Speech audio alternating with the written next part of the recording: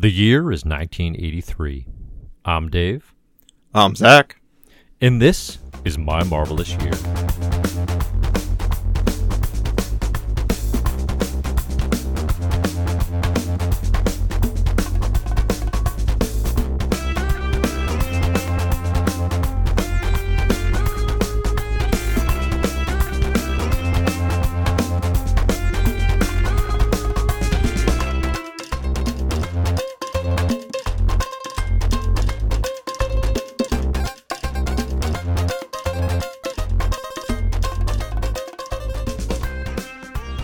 I got this one. Hello and welcome to My Marvelous Year.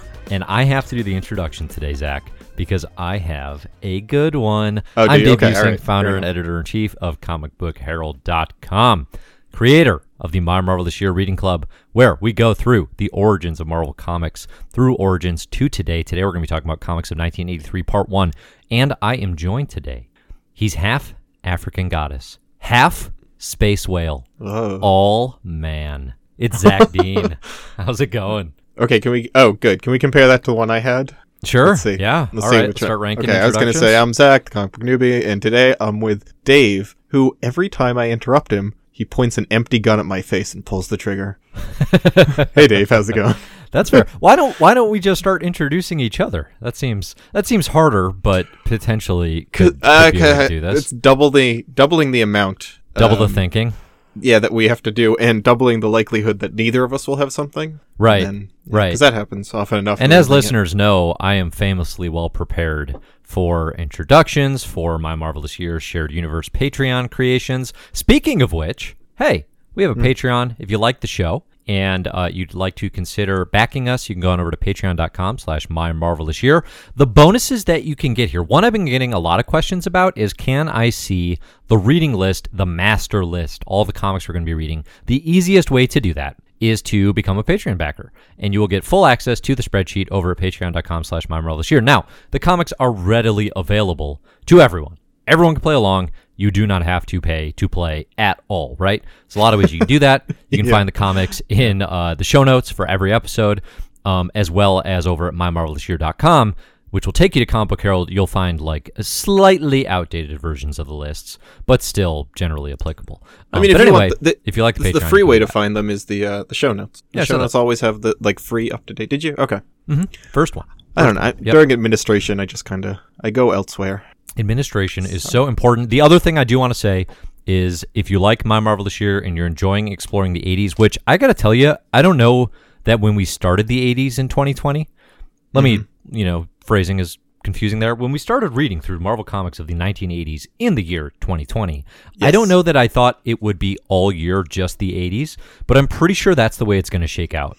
Because as we are expanding these episodes and expanding the amount of time we're giving everyone to read through the comics year by year, I think probably what's going to happen is we're just going to cover the decade throughout this 2020 Reading Club podcast experience. We're not going to get much past it. Yeah. I mean, that's totally possible. And if we do get past the 80s, we'll probably only get into the early 90s a couple of years in. Well, I'm good with that. Like, I actually it's structurally fine. being like, this year we're going to do this decade. We'll see if that pattern kind of holds. I'm not like forcing it, but if we get close and it's doable, 2024 will just be the year of 2005. Then we slow down to 1 year at a time. No, I do not think we'll ever be doing that. I think 2005 literally has is it 2005, 2004? One of those years has 430 comics. Yeah. But that'll get whittled. That's the thing is these curated reading lists where we're doing the top 10 stories per year. That top 10 is starting to. No, it always holds. It's always true. we have definitely no smudging of that. Titles this year. Well, that's for you. That's entirely for you. I added 3 limited series this year on top of the 10 originals. You get Cloak. Okay. If you're going to be nasty about it, I'm going to take them away. Okay. I'm going to take all those limited series away. All right. Well, Alpha Flight's not a limited series, so it's very limited in what it can do. So I include it among the limited series. Alpha Burn! God, somebody Alpha Burner. Can I just say there's something I want to try out on this episode? Something I think I need to practice. Need to flex my muscles. Is it the hoodie you're wearing? Because I got to tell you, not working. Oh, Not working for me. it's not working for you. I don't care. I'm sitting in my. I'm kidding. It was the hood my up. own home. Nice I like and the cozy. God, now I lost my track. Oh, transitions. You always do these transitions between comics. I'm gonna handle the transitions this time, Dave. This is an all Zach transition sewed. Is that correct? Yeah. Yes. Okay. Exactly. Okay, I'm gonna try to. So- I'm gonna try to keep that in mind because sometimes I just get rolling and I just all of a sudden I'm transitioning. I don't even realize it. You know. Yeah. Speaking of not realizing it, Daredevil doesn't realize sight. Oh!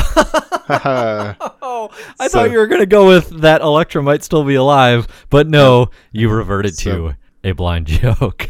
Congratulations. Only kind of a blind joke. Okay. Yeah. Our first. So- That's right. So the comics we're gonna be talking about today. We've got 2 issues of Daredevil, finishing off the first round of Frank Miller on the title. We've got So 2 sad. issues of New Mutants. Don't be sad. He'll be back. We got 2 issues of New Mutants, kicking off that series in earnest. And then we've got a bunch of Uncanny X-Men to talk about. So, Daredevil. Wait, Miller will be back? 190. To do Daredevil? Are you genuinely didn't know that? No. I thought this Yeah. was like. Yeah, I mean, no. I bought. I He'll be have back the a omnibus, couple Dave. times. I have the omnibus, and this was the last issue in the omnibus, except for there's a what if issue that's like, what if Matt Murdock was an agent of S.H.I.E.L.D.? And I was like, skip that one. Yeah. You know, I actually am pretty excited about this period of time because the My Marvelous Year concept originally is obviously like, I am super into these and you are newer to them. But now we are actually at the point where in earnest you haven't read past a certain point of these comics. It's right around here that I stopped. Because, like, I definitely read the conclusion to the Brood Saga. I started Simonson's Thor. But I think it might be 85. I definitely didn't read, like, Secret Wars 2. Well, that's just and that's a an health 85. and wellness tip. Yeah. So it's like somewhere in like 83, 84 is where I called it quits. So yeah, We'll Okay. see. Pretty excited. Okay. Good. Okay, but yes, Frank Miller will be back on Daredevil, and some would say better than ever in some instances. So you'll be excited about that. But before we get to slobbering all over Frank, let's slobber all over Frank of 1983, Daredevil 190 and 191. Again, as we talked about in, I believe it was 82 Part 2, Klaus Janson penciling and inking issue number 190. Unheralded Klaus Janson. Again, in my head, I crazy. like basically thought of him as like the inker sort of helping Frank Miller. No, he's straight up penciling issues here too. Yeah. I mean, huge, it looks huge contributor. so similar. Like it's wild how Oh, much yeah. he like can emulate that style. 191 You know, is I someone actually- else though, right? Yes, let me double check here. But I actually was Yeah, I was doing an Adam Strange binge because the week we're recording this, Strange Adventures came out. Yeah. And there's a 1985 DC Comics Presents, I'm going to guess issue 85, issue of Superman and Adam Strange team up, penciled and inked by Klaus Janson. So, it's not, I don't know. And just like in my head, he was not as active as a penciler in his own right. He totally is and deserves that credit. Frankie M is the penciler on 191, but he's inked by Terry Austin, who famously inked a lot of the best John Byrne work in Uncanny X-Men. Yeah, Klaus Janson also was like, I think he was writing Batman at the same time, or he was inking Batman at literally the same time. I don't know that he in ever that- wrote Batman, but inked. Yeah. I believe. Yeah, inked Batman, because he was talking in that interview that I read about how much, like, I don't know, how much thought he puts into Daredevil and how much he doesn't for Batman. He was kind of like, yeah, Batman, I go do the colors and you kind of know what to expect, and like it's not like artful work compared to what I'm doing on Daredevil. Like I think he Interesting. I think maybe just because of like editorial mandate a little bit, he wasn't like being pushed to make as many like bold choices in Batman. Well, certainly 1982-83 Daredevil is way bolder than 1982-83 Daredevil, than Batman. All right, two questions for you. One, how old would you guess Klaus Janson is? And two, what did you like more, Daredevil 190 or 191? Ooh, Klaus Janson was at the time. No, how old is he right now? Oh, I don't know, 65. Great guess. He's 68. Yeah, I mean, I'm always like surprised at how young these guys were when they were writing this. Like Frank Miller was 55, or not 55, 25 at this time. He was a young 55. Yeah.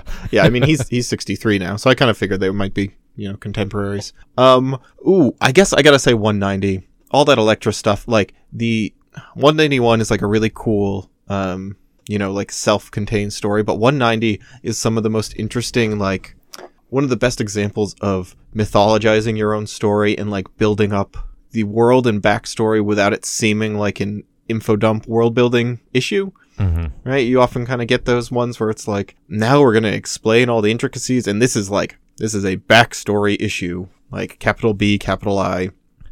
You kind of feel them straining to do that, like fill out the Wikipedia page. Right. And this is just like so natural in the way that like it's just telling a story while also just building this big mythology of the Hand and Elektra and what's the group that Stick runs? Did they name them? I call that Styx Group. Yeah.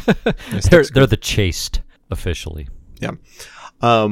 Yeah, they're really cool. I like that they're still kind of this big shadowy secret. They keep talking about being at a war with the Hand that's been Right. going forever, and you don't really know what that means, but it just like adds this this level of I don't know. It makes the whole thing seem that much more dire and urgent. It's clearly important. Yeah, so 190 is definitely the big important issue. 191 is straight up one of my favorites. And 191, it is also great.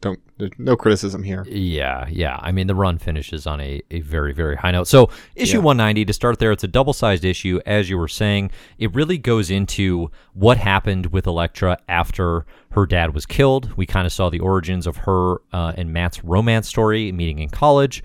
After that point, though, we find her sort of hiking out in the snowy Himalayan-type landscape, and she is eventually found by Stick the Chaste and trained to become one of their ultimate ninja warriors. But Stick senses some, rage in her that will never go away, and he pain kicks her out. and hatred. Yeah, and we learned there that her plan to sort of prove her worthiness is to join the Hand, the dread enemy, and basically be able to take them down from the inside. So that is how we sort of connect all the dots between Elektra. It also does a lot to explain like why she is as good as she is, and sort of all the additional mystical elements that go along with her character in terms of like, how did she go from being a college girl with Matt to a ninja assassin? Yeah. That all gets more or less explained here. Yeah, it's weirdly like you get the origin of Elektra after she dies, but then, of course, at the end of this, it kind of, she has this resurrection and this rebirth into like clearly a new, like a new set of goals or a new perspective, I guess, because they're framing her as like Matt has purged her of this like hatred and this anger and this anger and pain. The present day story is about the Hand planning to resurrect Elektra for their own ends. Daredevil, Black Widow, and company, including Stone, Stick's buddy in the Chaste, they are trying to prevent this. And Matt, of course, when they actually get to that moment, doesn't want to prevent it. He thinks he hears a faint heartbeat of Elektra's, and basically he revives her with the power of love. It's got what it takes. So baby, why can't this be love? Matt brings her back. I love something I don't think we talked about enough on the last episode is another thing that Van Frank Halen Miller's references? bringing. Oh, is that Van Halen? Something that Frank Miller brings to Daredevil is that he lets Daredevil be kind of a terrible hero and be like, Yeah. I compared it into the Slack this week where Peter Parker is constantly beating himself up for being, oh, I'm really destructive to everyone around me, and like I'm actually like a bad guy, and I'm like really that selfish, but like that's Peter Parker's overactive guilt working. Daredevil's actually that. Like Daredevil is what Peter Parker thinks he is. Because something big we glossed over last time was how he was treating Heather, his girlfriend, who he was 100% like being abusive to. He was cutting her off from like the rest of her supports. She was like taking over her life in this really manipulative, creepy way. That He also the proposed to her like hours earlier, very recently, and then was just like, "Oh, don't worry about your job. I took care of it. You don't have to worry about that anymore." Like, I have basically severed all your connections to the business world. Like, you can just be a wife, and like basically just took away all of her independence and agency. But I also love like Miller. It's totally acknowledged. Like you just understand through the conversations and the framing of all this that like he is being terrible to her. Like, it's not like Silver Age Fantastic Four or something no. where it's like almost an accident. It's hard to watch. We know Daredevil's acting out of order here. Yeah, it's a bad look. I hate that phrase. I can't believe I just said it's a bad look. Bad look. It's a bad look. Yikes, fam. So also here, I mean, you get that. We're definitely the youngest and hippest Marvel podcast. There's a lot of Marvel podcasts out there, but very few rival us in terms of youth and hipstery. I'm gonna start doing that machine gun noise that the kids are doing now. Please do. What? You know? You know what I'm talking about? Nailed it. Yeah, I do now because you did such a good job with it. Thank you. So like Daredevil's just he often sucks. He leans into the violence, right? You get the idea that like he enjoys the violence, which is something big in 191. Is that he is like too violent for this, and maybe also at the same time too rigid in his worldview. You know, like just because he's not killing people doesn't mean he's not crippling and torturing and just being like wantonly violent. He's questioning all the superhero standard structural stuff, right? Like he's questioning the do not kill ethos that has certainly permeated the Marvel universe at this point. I mean, even Punisher up until very recently was, you know, not really the Punisher we are familiar with now. He's questioning all that stuff, and he's like kind of like one of the interesting things about Daredevil, I think, that continues through to right now, the ongoing run written by Chip Zdarsky, is the idea of like, can I even solve problems without violence? Am I even capable of that? And really struggling to answer that question. We see that a lot in 191, an issue called Roulette, where he is playing Russian roulette with a he's not comatose. He's paralyzed, basically, paralyzed bullseye, which is a fascinating issue. But yeah, to wrap up the 190, so they bring back Elektra. Nobody sees her, but it's like, okay, the body's not there, so clearly she's gone. And Stone says like, oh, I sense the evil's been purged from her, so we get a potential new look Elektra in the future. We also here get a significant advancement of sort of the Kingpin Daredevil relationship in some really interesting ways, in the sense that Daredevil or Kingpin really establishes like, hey, we go together, and you're my quote unquote nemesis because you get in my business, but also you're my partner, and you allow me to do what I do best. Basically, it's like we need each other. Like he was like, will fight the crimes, needed to find. Go ahead. Oh, sorry. When you needed to find a criminal, you came to me. You didn't come to the cops. Right, like you know who holds the power here, right? And it's me. And he even like Kingpin rescues him, like, and it's not. You get the idea. It's not Kingpin. Like Kingpin doesn't really need him, but he wants to just get in his head and make him, you know, like you kind of get the idea. He's trying to like soften up Daredevil on this like psychological front of like, we are much more alike than you think we are. Definitely. And one of the things I like the most about this era of Kingpin and the development he's going through is the idea that he's kind of pulling Matt's strings, that he's always kind of puppeteering Daredevil to his own ends. Even as Daredevil thinks like he's busting up a criminal enterprise, the Kingpin's like, oh, cool, that was one of my rivals. Now I've got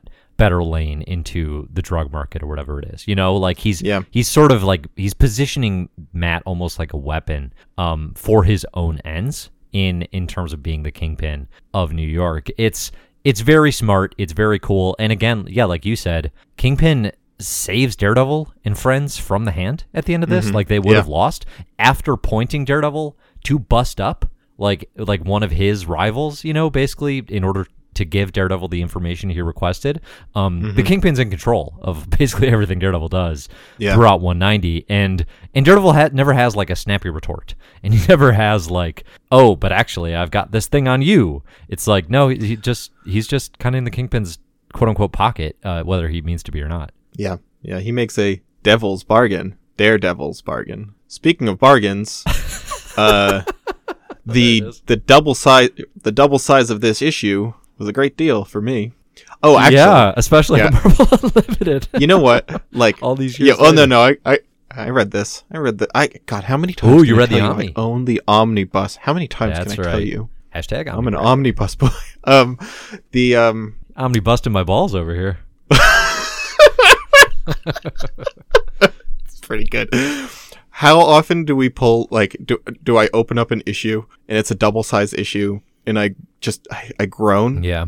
Probably 95% of the time. Daredevil, this was literally the only time I can, like, think of in recent memory where that happened, where I was like, oh, cool, more Daredevil. Like, genuinely, I got really bummed because I was reading the book. So, you know, I see the end coming of this run, and it's just like, I got really bummed out when it was over. I was just like, this it stinks. I want more of this. Yeah. Like, I wish he had done this for, like a Claremont-sized run. Well, maybe not, because maybe he would end up like Claremont did. Speaking of Claremont, he wrote The New Mutants.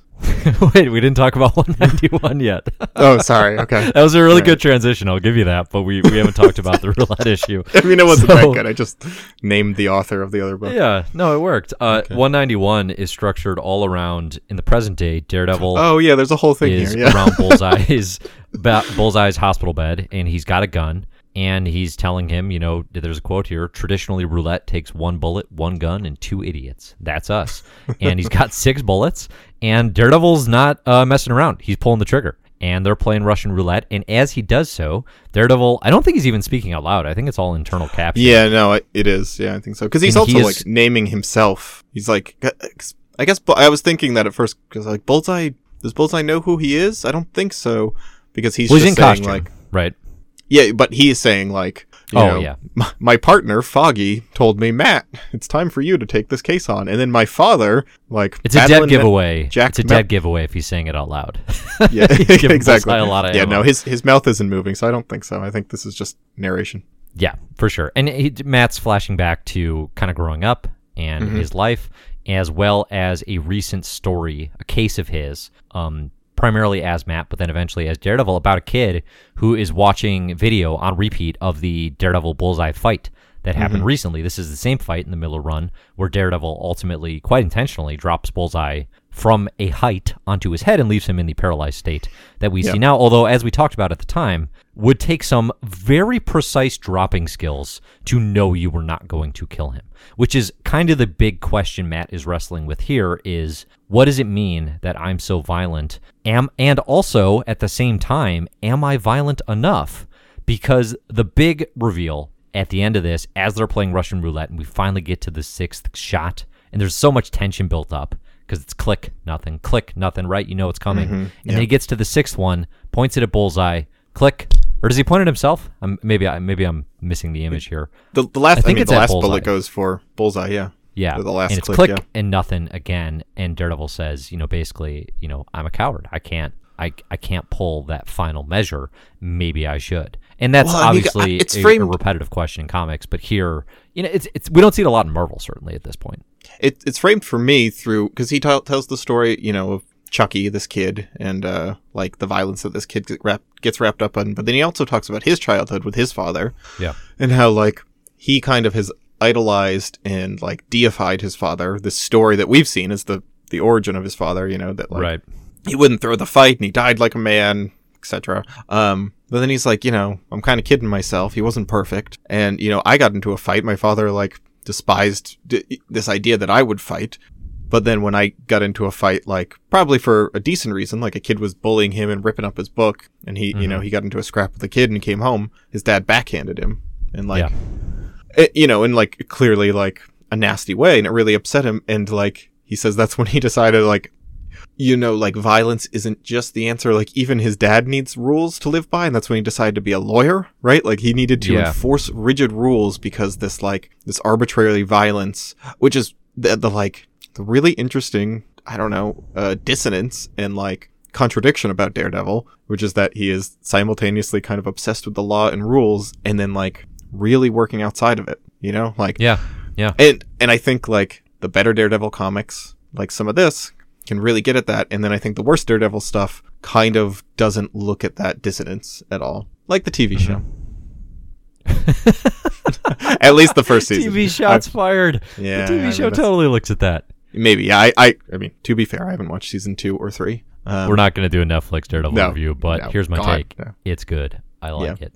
Good fights. Okay. Real good fights. Good tons fights. Of fun, so this is, that's a great summary of it. It's a very good issue. I got one other thing. Yeah. You know what else is great about this? Have we ever seen a creator's run end in an issue that kind of sums up their run? Because this also feels like a reflection of Frank Miller, like wrapping up his run. It also is, I mean, I think you can clearly like look at Daredevil talking about himself being violent and his influence on kids in the Marvel Universe as like an analogy for comic book violence, right? Which is like clearly something that Frank Miller was doing. He's making these books that like are quite violent, and he's talked about like these books, I want them to be violent. I'm specifically trying to take them out. He kept talking about slapstick violence, and he's like, I don't want them to have slapstick violence. I want you to feel the violence. I don't want it to be this like cartoony thing where no one gets hurt. Yeah.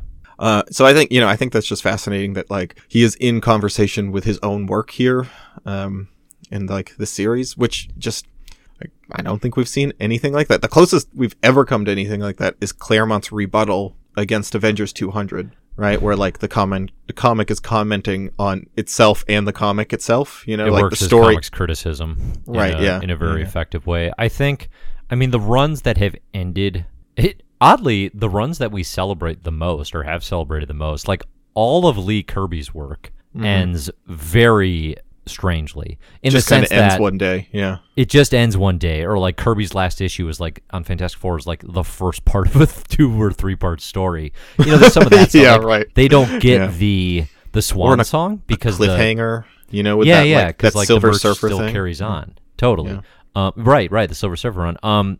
Even like Starlin on his Thanos work, it's a pretty nice. If you count Death of Captain Marvel actually as the end of his like Captain Marvel Thanos. Yeah, I don't know. I don't really think that effective feels coda, like but that's run years later. Yeah, exactly. Yeah, it's not. It's an extended. And then Panther's Rage just got the rug pulled out of it, like right in the middle of it. And then when they tried to pick up the pieces, it just didn't work. Panther's Rage ends with that like, what is it, Winged Eagle story? Yeah, right. That's just like what and you're like to this in the book? middle of a murder it's mystery done? That doesn't get solved there. Yeah, yeah. So I think you're right. Honestly, I think you're right. Like where a top tier run gets to just be hey, and this is just say that again. What did you just say? Say that one more time. Run, no, baby. Before that. What was it about me being something? All right, you are literally quoting my wife right now, and it is unbecoming of the both of you. I said the thing. Let it be. All right. Next up, speaking Zach's of, turn to transition. Speaking of my turn to transition, here it is. It's New Mutants. You're getting so good. All right, I just got to practice. Yeah. Mm-hmm. We read the original graphic novel in '82, and I think we're both pretty hum-ho about it. It's a very fun team. It is a. I don't know what hum-ho means, so I can't agree or disagree. What is hum-ho? You've never heard being hum-ho about something? Did you mean ho-hum? No, it's HOHHOT. Ha-hat. You never been called a ha-hat? Hum-ho over there? No. You don't know about hum-ho over there? Hum-ho. Don't Google that. Over there. Hum-ho's just like, you're like not that excited about it. You're just like, ho-hum, you mean. You mean ho-hum. Hum-ho. Okay. Hum-ho.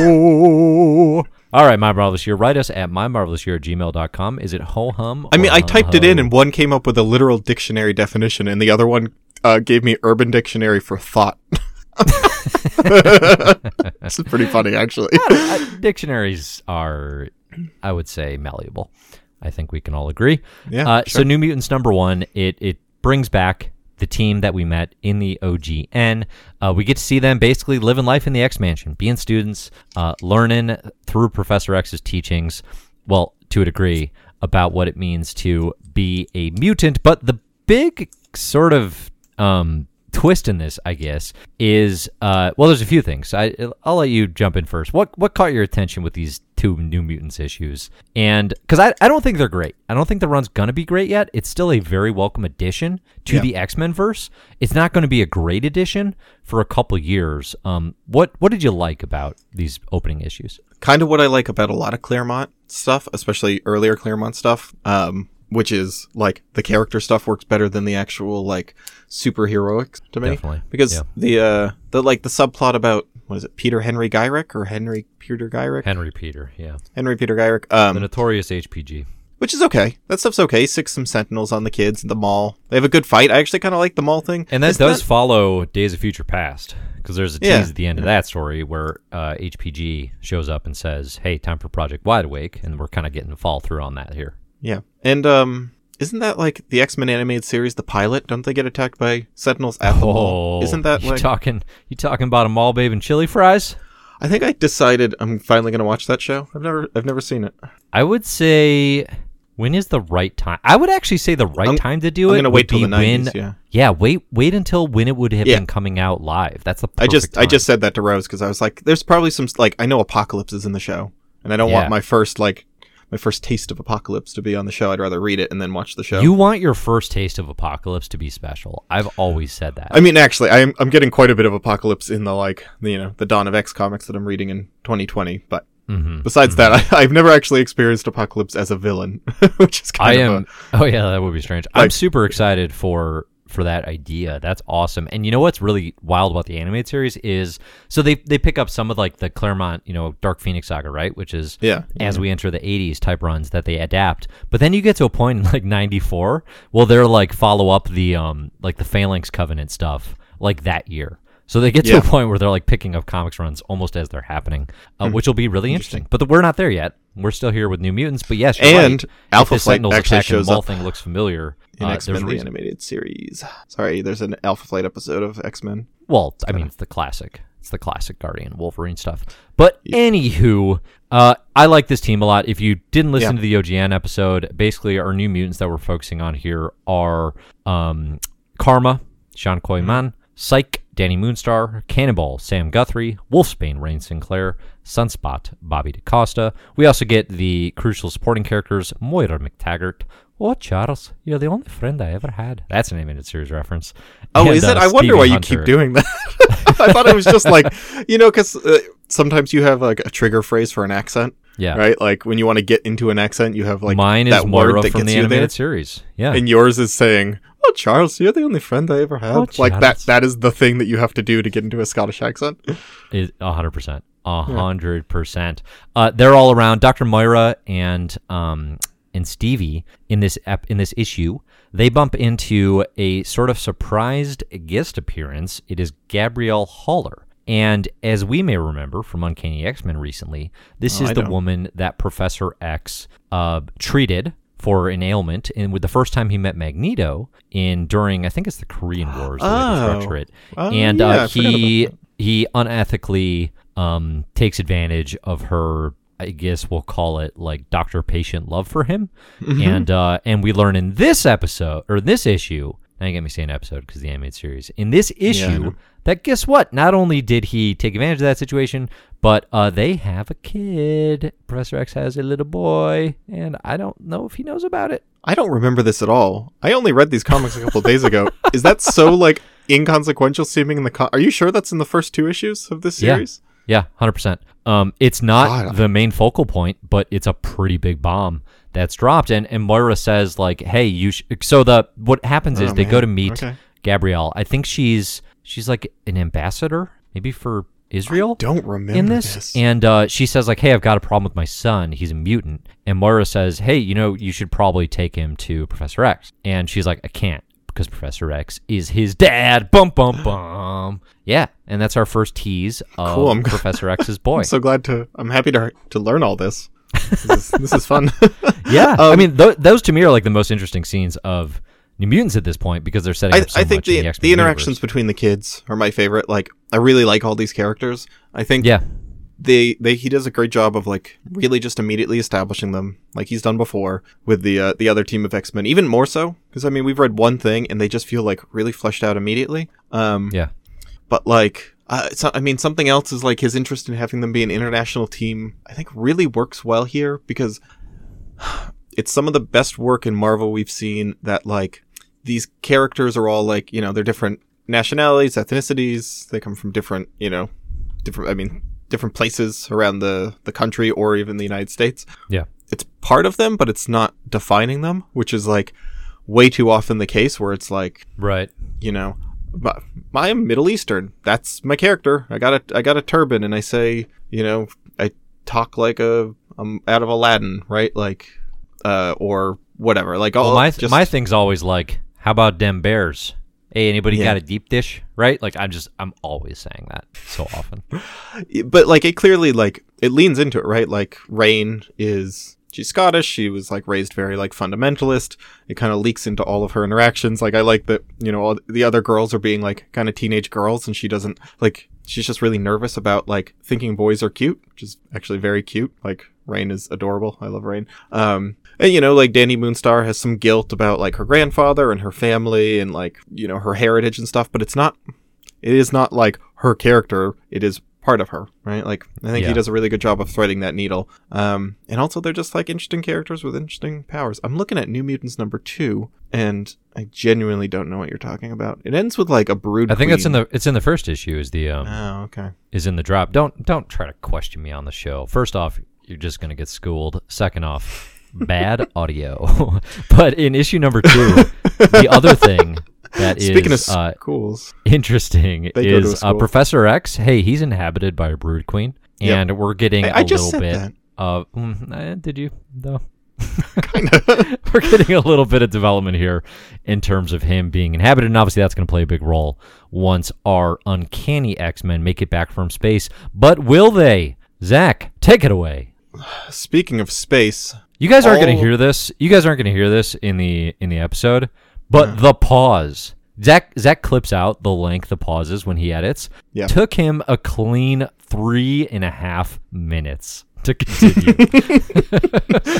it's because I'm looking through New Mutants #3 to see if it's in that issue what you're talking about, because I have no idea. It's definitely not. Okay. Yeah. Speaking of space, all matter exists in space, including comic books, and Uncanny 165 is a comic book. Let's talk about that again, baby. So 165 to 167 is the continuation and conclusion of the Brood saga, which we read in 1982. Now, when we were approaching the Brood saga, you said, "I don't think I like the Brood saga." Now that we finished the Brood saga, double down. Feel better about it? What do you think? Well, so in 1982, when we read half of it, I was like, "Oh, you know what? It wasn't that bad. Like, I didn't. It wasn't my favorite, but it was enjoyable enough." I thought, like, maybe I had judged it a little too harshly.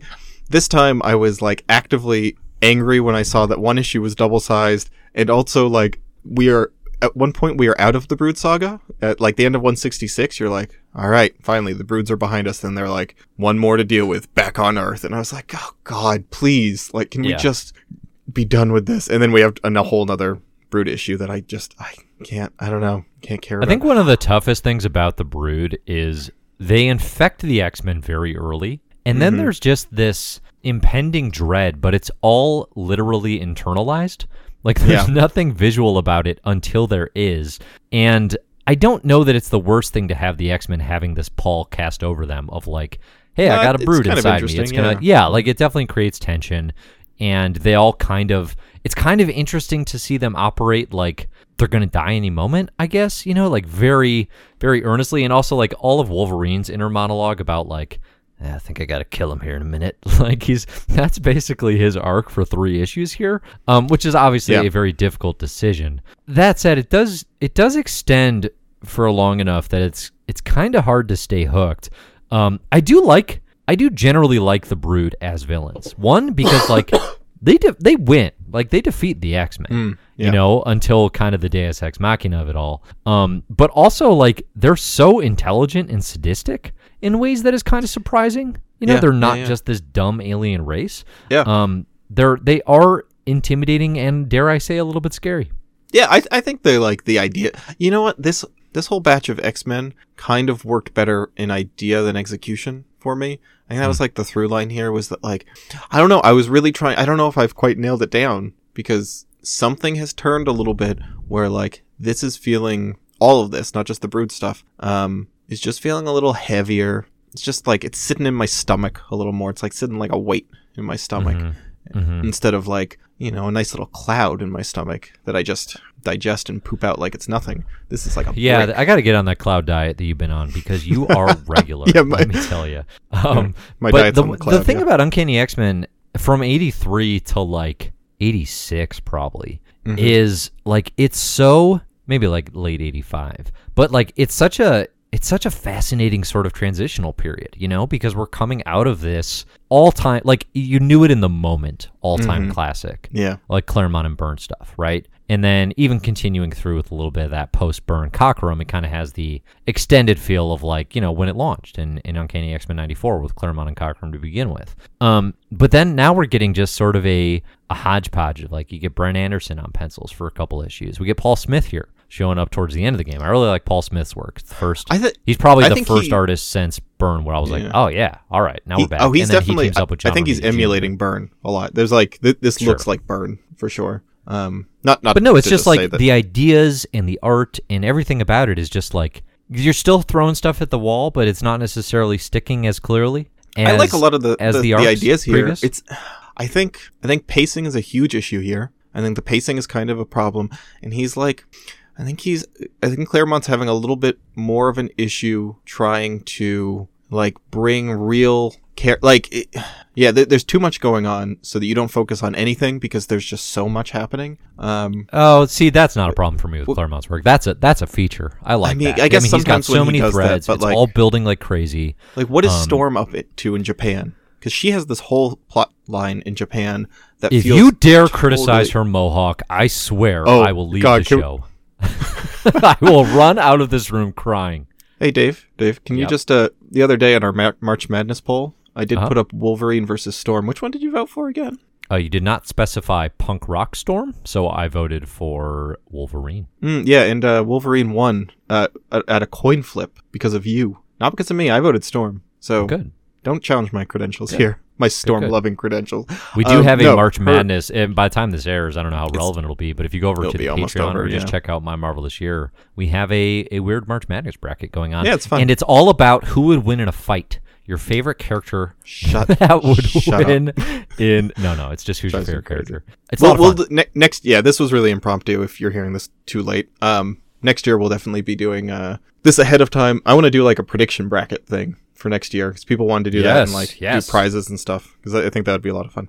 This is also our chance to teach Zach how March Madness. No, the real one, absolutely works. not. No, mine is Because way he more has no fun that clue. everyone like that the outcome of this literally like we got like 60 votes on the Storm and Wolverine and it was an exact tie. That's a good matchup. That's incredible. Yeah. Incredible. I Speaking want of to say incredible, Storm's Storm. Mohawk is amazing. But Yeah. what's even more amazing is that like she shows up and she's like, "What do you all think?" And Kitty's like, "Storm, what did you do? How could you?" And she like runs away crying. The fact that Kitty Yeah. Pryde is so like traumatized just by the fact that Storm got a haircut and like runs off crying is so cute. Teen Oh my Kitty's God, I love emotional Kitty reaction Pryde. to Storm's Yes. Mohawk is an all-timer. Absolute all-timer. That's Yeah, so that's jumping ahead to the X-Men in Japan. I was just using that as an example of like I think it just feels underdeveloped and also it's a little some of it is. overstuffed I mean, some of for it me. purposely Yeah. is, where it's like you're going to get a little bit of Scott and Madeline Pryor one page at a time, right? And then that's building for issue after issue because Claremont's playing such a long game. He's 70-plus issues into a He's run done at it this in the point. past and given you like these little. I don't know. I genuinely don't know. It's just like the writing is just like the writing is getting more. I actually went back to like earlier issues to the Dark Phoenix saga to see like is there a difference here in like the writing? Is it like denser now? Is he getting wordier? And Yeah.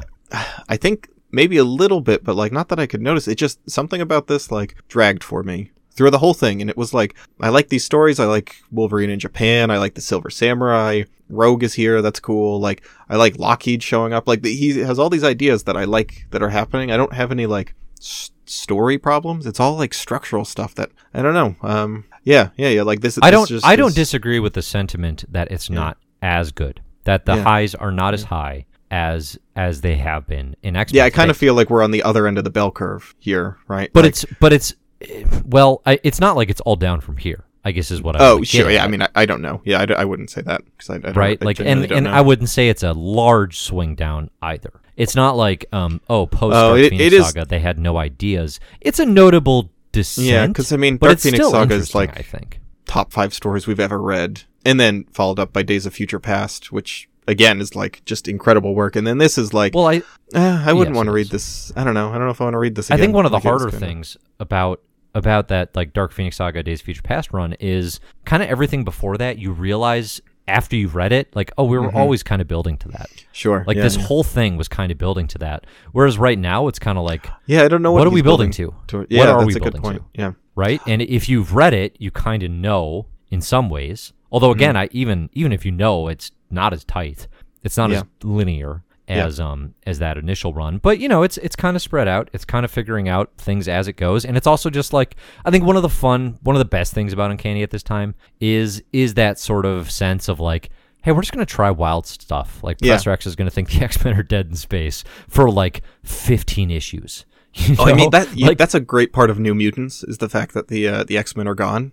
Like I think that's one of the reasons why New Mutants work so well is that like all the kids are wandering around this empty mansion, like looking. I love that Danny Moonstar finds Storm's atrium and like starts watering her plants, and she's like, "Oh, I wonder who lives up here." Or, like, I'll take over watering plants, and like there's this kind of clearly an absence happening here. Right. No, totally. I it like works. that. It works with New Yeah. Mutants quite well.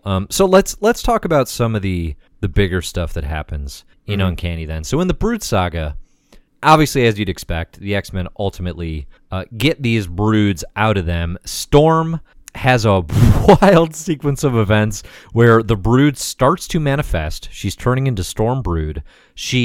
Something surprises or spooks or she pulls some lightning or something that scares the brood back into her, which mechanics of that are wild. No, she talks about like they show up at the galaxy's core, and she pulls her powers from the universe, and because they're at a place that has condensed universe, it's literally like he just made up some words spur of the moment. Yeah. No, all the science you just explained made a lot of sense to me. Yeah. And ultimately, though, the point I'm getting to is Storm joins Conscious with a infant Akanti space whale and has a host body reborn, brood free through a space whale. The thing is, like, cool idea, and then it doesn't seem cool when it's happening for whatever reason. You know what? It's kind of it's one of those things that you just have to be like, what? Okay, yep, here we are. Storm's back, cool, and she's kind of got a mysterious psychic rapport with the baby space whale. I mean, right? I think some of it is laid on Paul Smith? Paul Smith's art that I don't think it's Smith yet on these issues. I think that we're still in. Oh no, you're right. It's Paul Smith territory. I think so. Okay. Yeah. His stuff is not quite as dynamic as like Byrne, obviously, or even oh my god, the Cock Rumbler. Yeah. Oh god. Oh no. Absolutely. That's what people call him. That's what his friends call him. Yeah. Okay, but Dave you're Cock not his Rumbler. friend. God. That's true. I'm not friends with the Cock Rumbler. I just like calling him that.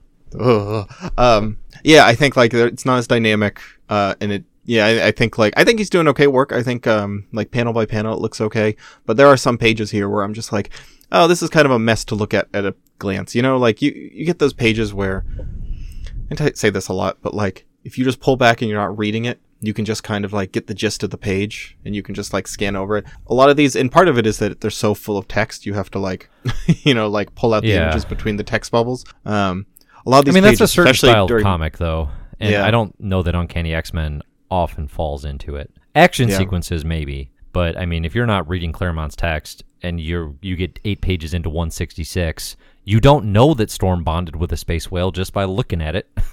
That is not how the story functions. I'll tell you that. That's true. You got to read. The other big things that happen. Kitty meets Lockheed. Lockheed is a tiny purple dragon that she immediately befriends in space and brings back to Earth as her pet / sidekick. And Lockheed's amazing. I love Lockheed's great. I mean, he's not even really a dragon. He's just an alien who, like looks like a dragon. Just looks like a tiny kind of chubby dragon. Yeah, he's actually just an alien. But he does just show up out of nowhere. It's just like all of a sudden a dragon flies down a hallway and it's just like, I'm here to protect you, Kitty. Oh, it's so out of nowhere. It's so out. And he's actually, I guess the gag is Kitty finds in the Brood hideout like a pile of bones. And it's like, oh, there must be some vicious beast in here. And then it's ultimately Lockheed, I think. Wait, no. Yeah. Is it Lockheed or is there another beast? I don't remember. I thought he just came flying down the hall. I think it is. Either way, it's totally out of nowhere. In 167, this is the big final manifestation of the Queen Brood inside Professor X. He goes full Queen, and he's busting. Some creepy drawings of him busting out. Yeah, and he's singing, We Are the Champions. He's singing, Killer Queen, right? Like he's going high notes, Killer Queen. That's broad the best, vocal range. That's the best 12 pull you octaves. could find. Killer like, Queen? Oh, let me think of a Queen song. Killer And then Queen. I was like, what's one with Queen in the name? Oh, Killer Queen, thank God. You're already halfway there just remembering the artist's name. He starts singing Night at the Opera. He's pulling deep cuts, right? It's an album. I haven't heard one from you yet. Death on Two Legs. Another 4.5 minute pause in the recording there. Just want to note that. You can't just say that. So anyway, the X-Men come back. They fight Professor Queen Brood, and ultimately he gets debrooded when he's like on his death's door. Cyclops and Wolverine, they're all sort of debating, like, do we kill him? And instead, Cyclops is like, nah, let's not kill him. He's like a dad to me. They take him to a Shi'ar spaceship, and Moira and I believe Lilandra in tandem clone Professor a new body. Yeah, Moira says it so nonchalantly. She's just like, well, we couldn't save him, but we could clone him a new body and put his brain in it. So here's Charles. Like, and look, he's walking. It's awesome and way too easy, and also something to keep an eye on because they just cloned him a new body. And what does that mean? It's pretty funny. I mean, I'm into it. I think it's funny. It's a good exchange and a good issue. I also do like the dynamic of Moira and Lilandra, where Lilandra is the current girlfriend and Moira is the ex, but they're friendly and both sort of teaming up on Charlie. I would like to see more of them talking to each other and having conversations. Yeah. You get a weird vibe where they're both like, he's like all of his exes are surrounding him, and and then we. Speaking of exes, we do skip some good issues here and some classic moments I want to mention. Exes. I'll let you keep thinking about that. In 168, you get the classic Professor X is a jerk line by Kitty and Paddle. That's great. If you've been looking for that, that's where that is. It's not part of the reading list, but obviously, again, if you like X-Men, the entire extended Claremont legacy. Oh, I do also have to mention here, we are at the point now with New Mutants kicking off where the quote-unquote Claremont era of X-Men, it crosses issues, right? It's not just they're like Uncanny weaving X-Men into each anymore. other for sure. There's a reading sort of crossover nature to all this. I highly recommend you either follow the master spreadsheet list, not according to episode release, or better yet, go to comicbookherald.com, check out the Claremont X-Men reading order where I've laid out the issues, because it does frequently matter, as we saw here. Just go read it by publication date on Marvel Unlimited. And you give whatever bad website advice, and people are going to not listen to you. Still, it's annoying that you speak sometimes. Well, so like in one of the Uncanny X-Men issues, they just dropped the bomb of just like, oh yes, what was it, like, I can't remember, Silver Samurai something. They faced off against the New Mutants and killed John. Yeah, that's a New like, Mutants number 3 bomb. Karma's dead? Like, I looked it up. She'll be back, but no, but that happens. You're right. I miss her already. She's so cool. Already, like, that stinks. She was cool. Actually, I didn't read that. So all right. Speaking of X, you know what country doesn't have an X in its name? Japan. Speaking of Japan, Wolverine traveled there in the Wolverine miniseries. This is clearly a follow-up to that miniseries. Sure is. We do skip a couple introduction of the Morlocks here as well. But, I was surprised. We also get that feels pretty big to me. Pretty big thing to skip. But well, you know what? As I say time and time again, 1, read it all. It's good. 2, it's a curated list, baby. We got to make sacrifices. That's true. Otherwise, we'll never get through it. We do also see Rogue join the X-Men in 171. Another huge moment. Yeah, I mean, you get the gist of that here. No, I mean, you definitely do. Despite my, like, I don't know, like being a kind of lukewarm on this year's X-Men, like, I am going to go back and read all these, like, because if nothing else, I think his ideas are great. Like, he is introducing stuff that will, like, issue by issue, like one issue. Does anyone have as much like impact on future stories as Claremont here, besides like Kirby and Stan Lee? Because it's just like, the Brood, the cloning Charles, here's Lockheed, here's Rogue, here's the Morlocks. Like, just every issue is introducing stuff that will keep coming back. Like, yeah, right. In a I mean, big obviously, way. Frank Miller, Daredevil is Frank Miller's Daredevil from this point forward. Sure. So that is a tremendous influence. But in terms of like, and that's a pretty additive book when you consider Elektra and Stick and the Hand, right? There's a lot of Marvel Universe staples. But he's just obviously, adding the way Kingpin is so much. Like, Claremont is just adding, like, it's a lot more. It's a lot by Wikipedia word count. He is adding like so much to the mythos of X-Men in a way that actually like sticks and matters, right? Because like, there's a lot of X-Men backstory, but a lot of it you can just be like, oh, this never comes up again. But that's just not the case, right? You think that, and then you're doing a X-Men exploration YouTube channel, and all of a sudden you realize some of this weird stuff matters. Yeah. Maybe that's just me. Anyway, in Uncanny 172 and 173, it's going to be the wedding of Wolverine and Mariko, and Rogue shows up. Now, she just joined the X-Men. Did she need to come to the wedding? What's your take on this? Clearly didn't have an invite. Oh, I didn't really think about it. But yeah, sure. You're right. You know what I did think about a lot was Wolverine standing 5'2", crushing a purple and beige kimono. I would like one of those in my life. And I would like to do Yeah, he for a looks 5'2" good. Yeah. man, so it is letting my legs show a lot. Wolverine gets drawn really funny here sometimes. Like Paul Smith like has a kind of different style for faces than a lot of what we've seen, and sometimes he just goes like very off model, and Wolverine particularly like stands out here.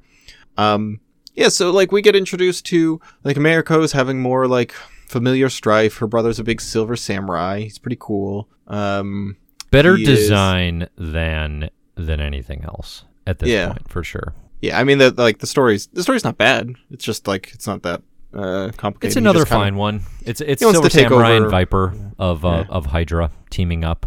I'd say the best part about it is 173. We get the Wolverine and Rogue. So Wolverine hates Rogue at this point. I think it's important to remember because she nearly killed and basically tried to kill Carol Danvers. And and the Wolverine and the X-Men are friends with Carol.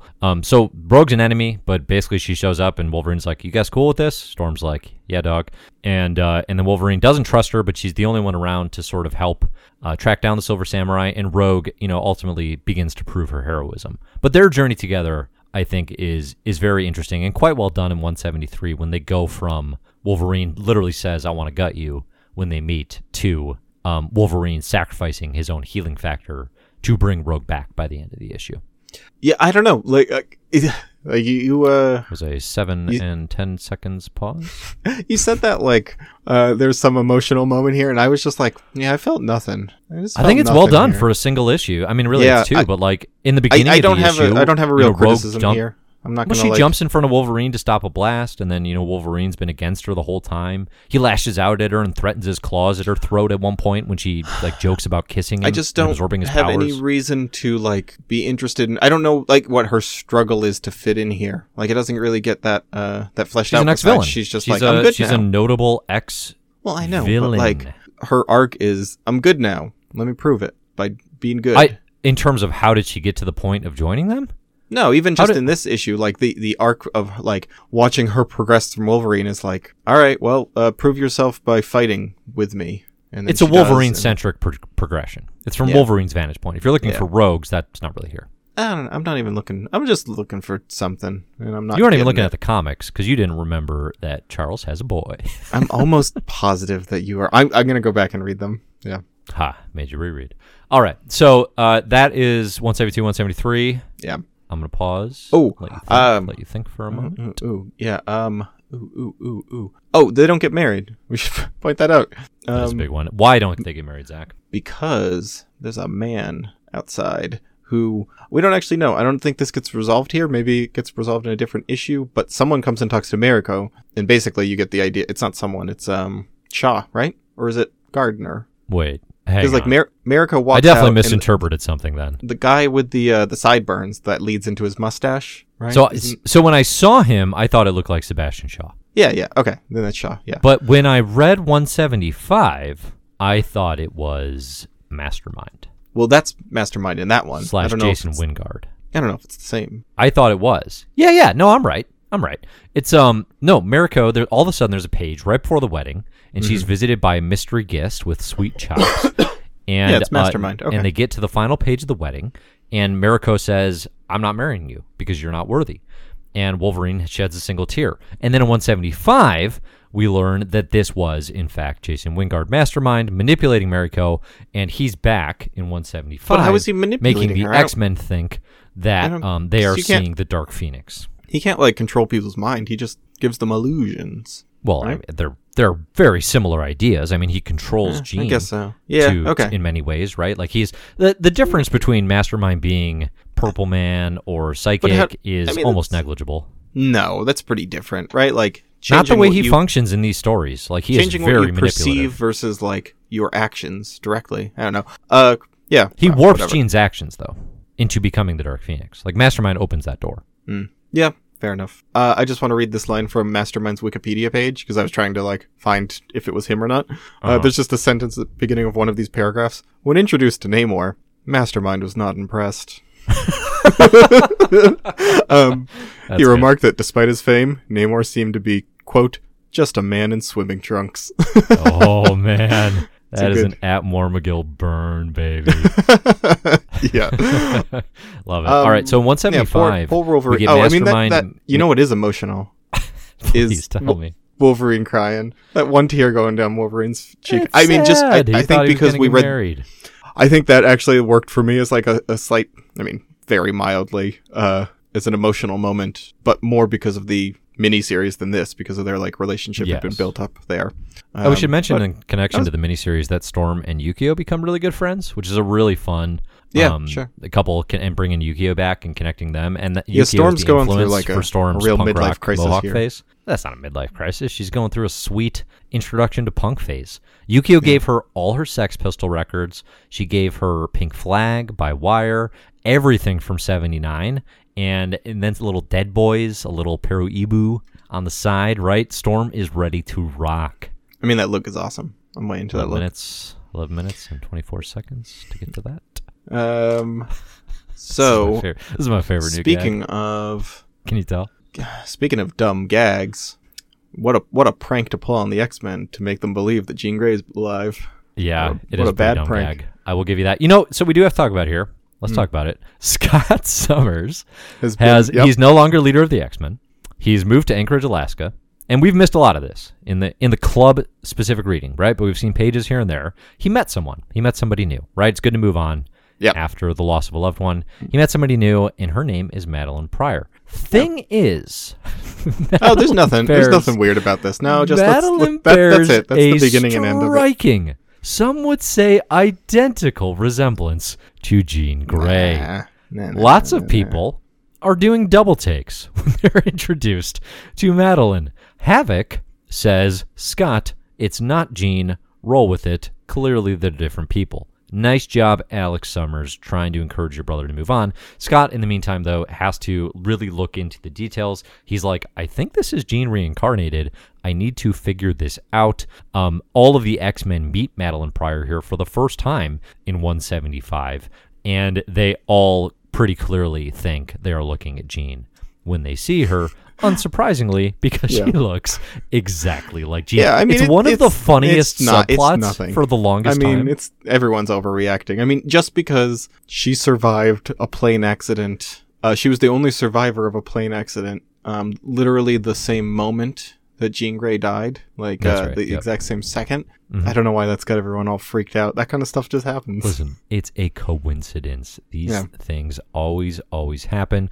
We do get Mastermind sort of torturing Madeline Pryor and doing gross smooches on her and just being the biggest creep. So, friendly reminder that Mastermind, the biggest creep. I don't think we have a bigger one. I would say like the club right now, the creep Rushmore is Henry Pym and Mastermind, 70s Hawkeye, and I don't know if Purple Man's there yet. He'll get there. I don't know who's number. I mean, 4. we haven't Am I seen missing Purple anybody? Man since like 1963, right? Yeah, right. Like he's not Yeah. relevant enough in what we're reading. Either way, I mean, Daredevil. Daredevil's kind You of a put big- Daredevil on your creep Rushmore. and I kind of love it. Honestly, like, I mean, I think he is worse. He has been worse than Reed Richards has been to Sue Storm. Like, Reed, that is yeah. like the stuff that happens there is like really classic abuser behavior. You Yeah. know, like that kind of like isolating of somebody and like making them like feel like you're the only one they can rely on, like you are their rock, and you know, cutting off their like support. That is like, Yeah. I don't think he's doing it intentionally. You know, I think he's just kind of like, anyway, yeah, I think that's like fascinating that he's turning into such a creep. Yeah, I mean, Fair. Mastermind Fair Mastermind was already a super Mastermind's creep the leader. just because of the Leader Dark of the Phoenix gang. saga. Yeah. And, wait the a second. What happened? I thought his brain was like sent into space or something. Didn't Jean Grey like, you know, blast his consciousness into you know, like cosmic understanding that fried his brain?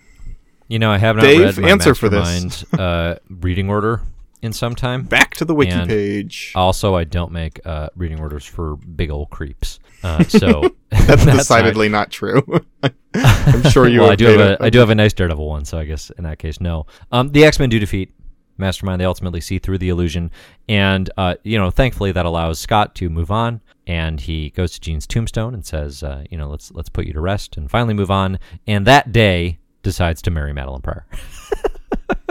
So we do get a wedding. Yeah. It's Yeah, not the that- wedding we thought it was going to be. That's and, wild. Yeah. And things are moving quick on the Summers and Pryor. It's fine. Everything will romance be scene. fine, and it's normal. And you know what? I do appreciate that they didn't bring Jean Grey back. I mean, I like that it's a fake out. Yeah, yeah, definitely. Yeah, I do too. I kind of like, I mean, they've done that with they did the same thing with Gwen Stacy, where it's like Gwen Stacy's alive, and it's like, oh no, it's just a clone who is still alive and wandering around somewhere. Like that woman is still around. That's They used the to do it with craziest thing. that's wild. That's a good point. They do this. They did this with Bucky all the time. Yes, in, yeah, we've seen that a few in times. I older think. Cap issues too. So I actually Yeah. do like that impulse of like they're back, and it's always a fake out for the longest time Yeah. because obviously comics will move in a different direction eventually. Yeah. Okay, that's going to do it for 1983 Part 1. This is going to be a 4-part year. Speaking of 1983 Part 1, next week we'll be back with 1983 Part 2. That was Look at literally that. your best Ooh. transition. That Yeah, it was was pretty far good. and away your best work. Ooh, yeah, Good job, working up a sweat here. Zach. Thank you. We'll have to see about a all trans. Well, let's get the little feedback from the My Marvelous Year audience, guys. Mm-hmm. Let us know, and gals, let us know, please, and non-binary folks, please let us know what you thought of Zach's all transition episodes, and we'll Like- decide if we want to do another one. Okay, right? yeah, that'll be the poll for this year. Seems fair. Seems fair. Speaking of which, I'm good with that, what do we actually. want to do for an Isn't actual there a poll this year? The March Madness tournament? Isn't it No, that's effectively a poll? kind of a day by day thing.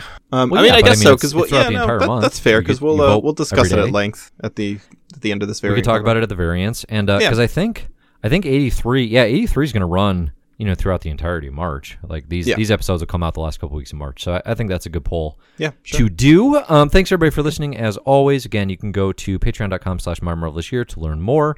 You can right. email us mymarvelousyear@gmail.com. And if you like the show and you made it this far, please consider rating and reviewing on iTunes. It goes a long way to helping us reach new listeners. I'm Dave. You can find my stuff at comicbookherald.com. He's Zach. You can find his stuff written on the back of napkins in bathroom stalls. And Why in bathroom stalls? I don't know. Why would they be there? It's where you do rest thinking.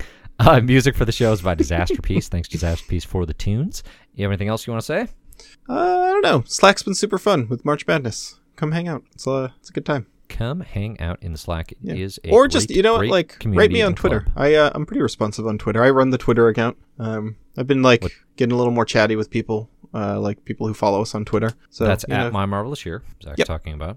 And that is an important clarification that we should probably start moving to the front of these episodes. But if you ever see an opinion from at My Marvelous Year, that is Zach, that is not me. I have no affiliation. All right. Thanks, everybody, for listening. And as always, we will see you next year. See you next year.